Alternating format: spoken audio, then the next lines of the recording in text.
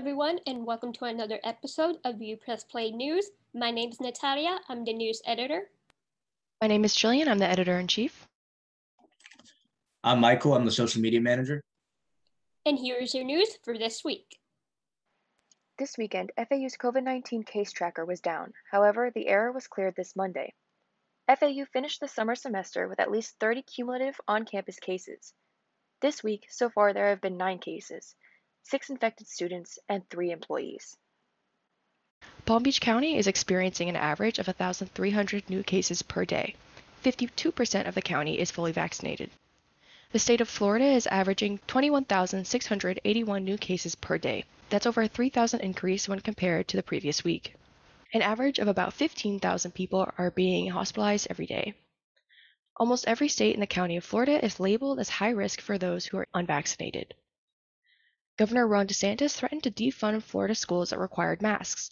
When counties defied his threats, DeSantis threatened to withhold salaries of school district superintendents. While the state can defund school districts, it was revealed that DeSantis does not in fact have the power to withhold salaries.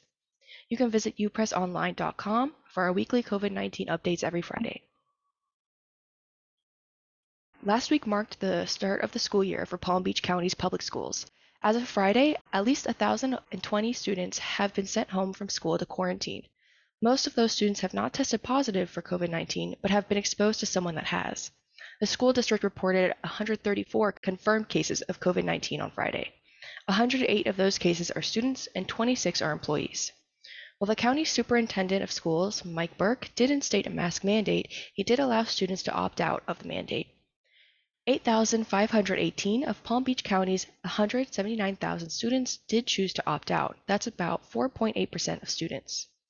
School board member Alexandria Ayala said in an email, quote, "The current situation, having the ability to refuse to wear a mask, makes this virus much harder to control. I would like to see opt-outs be approved only when a medical professional has determined someone should not wear a mask." End quote. Broward County schools began this semester on Monday, but before schools even opened, 3 educators died within a week because of the virus. This past week, the United States Census Bureau released the new census data on the demographics of the country. The data showed that the country is becoming less white and more diverse. According to USA Today, the multiracial population tallied 9 million people back in 2010 compared to the 2020 tally of 33.8 million people, an increase of 276%. The country's white alone population declined for the first time in census history to 8.6%. There was also an increase of people living in cities than in rural areas, of which could make a difference come the 2022 midterm elections. According to CNN, this increase could mean more favorable conditions for Democrats, of which tend to live in urban areas, than Republicans in rural areas of the country.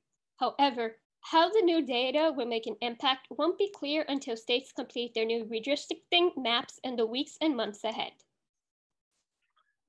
Andrew Cuomo resigned as governor of New York on Tuesday. Last week, the New York Attorney General's office released a report that found Cuomo had sexually harassed 11 women. Cuomo had lost support in the Democratic and Republican parties and was almost assured of being impeached if he did not resign. Despite the resignation, Cuomo denied the most serious allegations in the Attorney General's report and said his instinct is to fight. Cuomo insinuated he resigned for the sake of the state of New York, saying that an impeachment process would take months and be expensive, consuming resources that would be better served fighting the COVID-19 pandemic and other problems in the state of New York. If Cuomo had been impeached, he could have been banned from holding elected office in the state of New York. By resigning, Cuomo can run again in 2022 if he wishes. Prosecutors have said their investigations into any potential crimes committed by Cuomo will continue. Cuomo's resignation won't take effect for 2 weeks.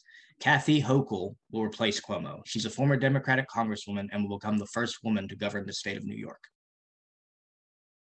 Indiana State University set a requirement that its students must be vaccinated against COVID-19. Those students could be exempt for religious or medical reasons. In June, 8 students sued the university, arguing that the mandate violates their right to bodily integrity and due process under the U.S. Constitution's 14th Amendment. Local courts all rejected the students' request to interfere. The students took their lawsuit to the Supreme Court. On Thursday, U.S. Supreme Court Justice Amy Coney Barrett denied the students' bid to block the vaccine mandate. According to Reuters, quote, In July, U.S. District Court Judge Damon Liechty in South Bend, Indiana, sided with the school, finding the policy, quote, isn't forced vaccination, end quote. On August 2nd, the Chicago-based 7th U.S. Circuit Court of Appeals also rebuffed the students, noting that vaccine requirements are common. The appeals court said, quote, a university will have trouble operating when each student fears that everyone else may be spreading a disease, end quote. Many were surprised by Amy Coney Barrett's decision due to her nomination by former President Donald Trump and conservative views. On August 12th, the FDA approved a third booster shot of Pfizer and Moderna for immunocompromised individuals. Acting FDA Commissioner Janet Woodcock said, quote, the country has entered yet another wave of the COVID-19 pandemic, and the FDA is especially cognizant that immunocompromised people are particularly at risk for severe disease. Today's action allows doctors to boost immunity in certain immunocompromised individuals who need extra protection from COVID-19. Woodcock stated that those who are fully vaccinated and are not immunocompromised are adequately protected from the coronavirus. However, she added that the FDA is rigorously studying and considering if additional doses may be necessary in the future. On Thursday, Britney Spears' father, Jamie Spears, agreed to step down from her conservatorship that she has been in for the past 13 years of her life. A conservatorship is a person, official, or institution designed to take over and protect the interests of another person who can't make their own decisions. And these are generally put in place for people who are significantly disabled by mental illness or elderly individuals, to say. Mr. Spears has controlled most of Britney's life since 2008 after she suffered a public mental breakdown. Confidential court reports obtained by the New York Times showed that Spears had already voiced serious opposition to the conservatorship earlier than what had been reported by the media. According to BBC, in November of 2020, a judge declined to remove Mr. Spears, but extended the conservatorship until September of 2021. Throughout 2019 and 2020, Spears said she was taking a break from work due to her father's health issues and indicated through her lawyers that she no longer wanted her father involved in handling her career. A lawyer said that Spears was afraid of her father and would not return to the stage as long as Mr. Spears retained control. In February of this year, the New York Times documentary Framing Britney Spears was released about the pop star's rise and fall, her treatment by the media, and the Free Britney movement. Fans of Spears who stood beside the pop star and attempted to decode her public appearances as calls for help. A magnitude 7.2 earthquake struck Haiti on Saturday, killing more than 724 people and leveling buildings and infrastructure. The number of dead will likely climb in the coming weeks. In 2010, a magnitude 7 earthquake hit Haiti and killed between 220,000 to 330,000 people. Haitian Prime Minister Ariel Henry declared a state of emergency, and the U.S. Geological Survey said the disaster is likely widespread. The earthquake hit 7.5 miles northeast of San Luis du Sud and was 6.2 miles deep.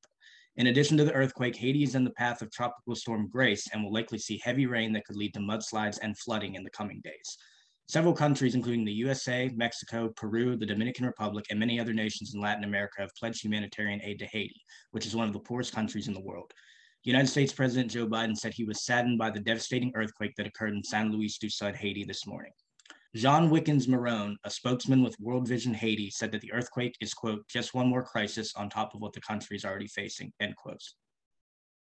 President Jovenel Moïse was assassinated last month, and the country is still struggling with the coronavirus pandemic. The Taliban continued its string of military victories in Afghanistan on Saturday, and the faction now sits just miles from the Afghan capital of Kabul. U.S. President Joe Biden has evacuated U.S. military personnel from Afghanistan and has urged Americans to leave the area. Biden warned that any threats to American personnel in the area by the Taliban would be met with a, quote, swift and strong response by thousands of American troops. On Thursday, the president deployed 3,000 troops to the region to aid in the evacuation of Americans. On Saturday, he deployed 1,000 more. The increased deployment came as U.S. diplomats appealed to the Taliban to halt its advance or risk a direct confrontation with the American forces. Afghanistan is looking down a potential humanitarian catastrophe, experts say, with thousands of refugees fleeing their homes. Many of the citizens fear a return to the repressive rule the Taliban had in the 1990s. Civilians in areas of Taliban control have already reported that the Taliban has shut down girls' schools, pressured young men to join the militia, and forced civilians to cook for the Taliban. Some of the restrictions include forced wearing of burqas for women, long beards for men, and forced attendance at mosque.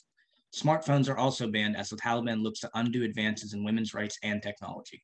The Taliban insists it is Afghanistan's rightful ruler and issued a statement Saturday that said it would not harm anyone that had aided the Americans or held government jobs. These people would be granted quote-unquote amnesty, according to the statement. Both the departure of U.S. civilian personnel ordered by Biden on Thursday and the final withdrawal of all U.S. forces based in Afghanistan are scheduled to be completed by August 31st, administration officials have said. The Afghan government, led by Ashraf Ghani, had proposed sharing power with the Taliban, but in the absence of U.S. military forces, it now appears that the Taliban will take full control of the region. And that is the end of View Press Play News. Check this week for more news and more information from us.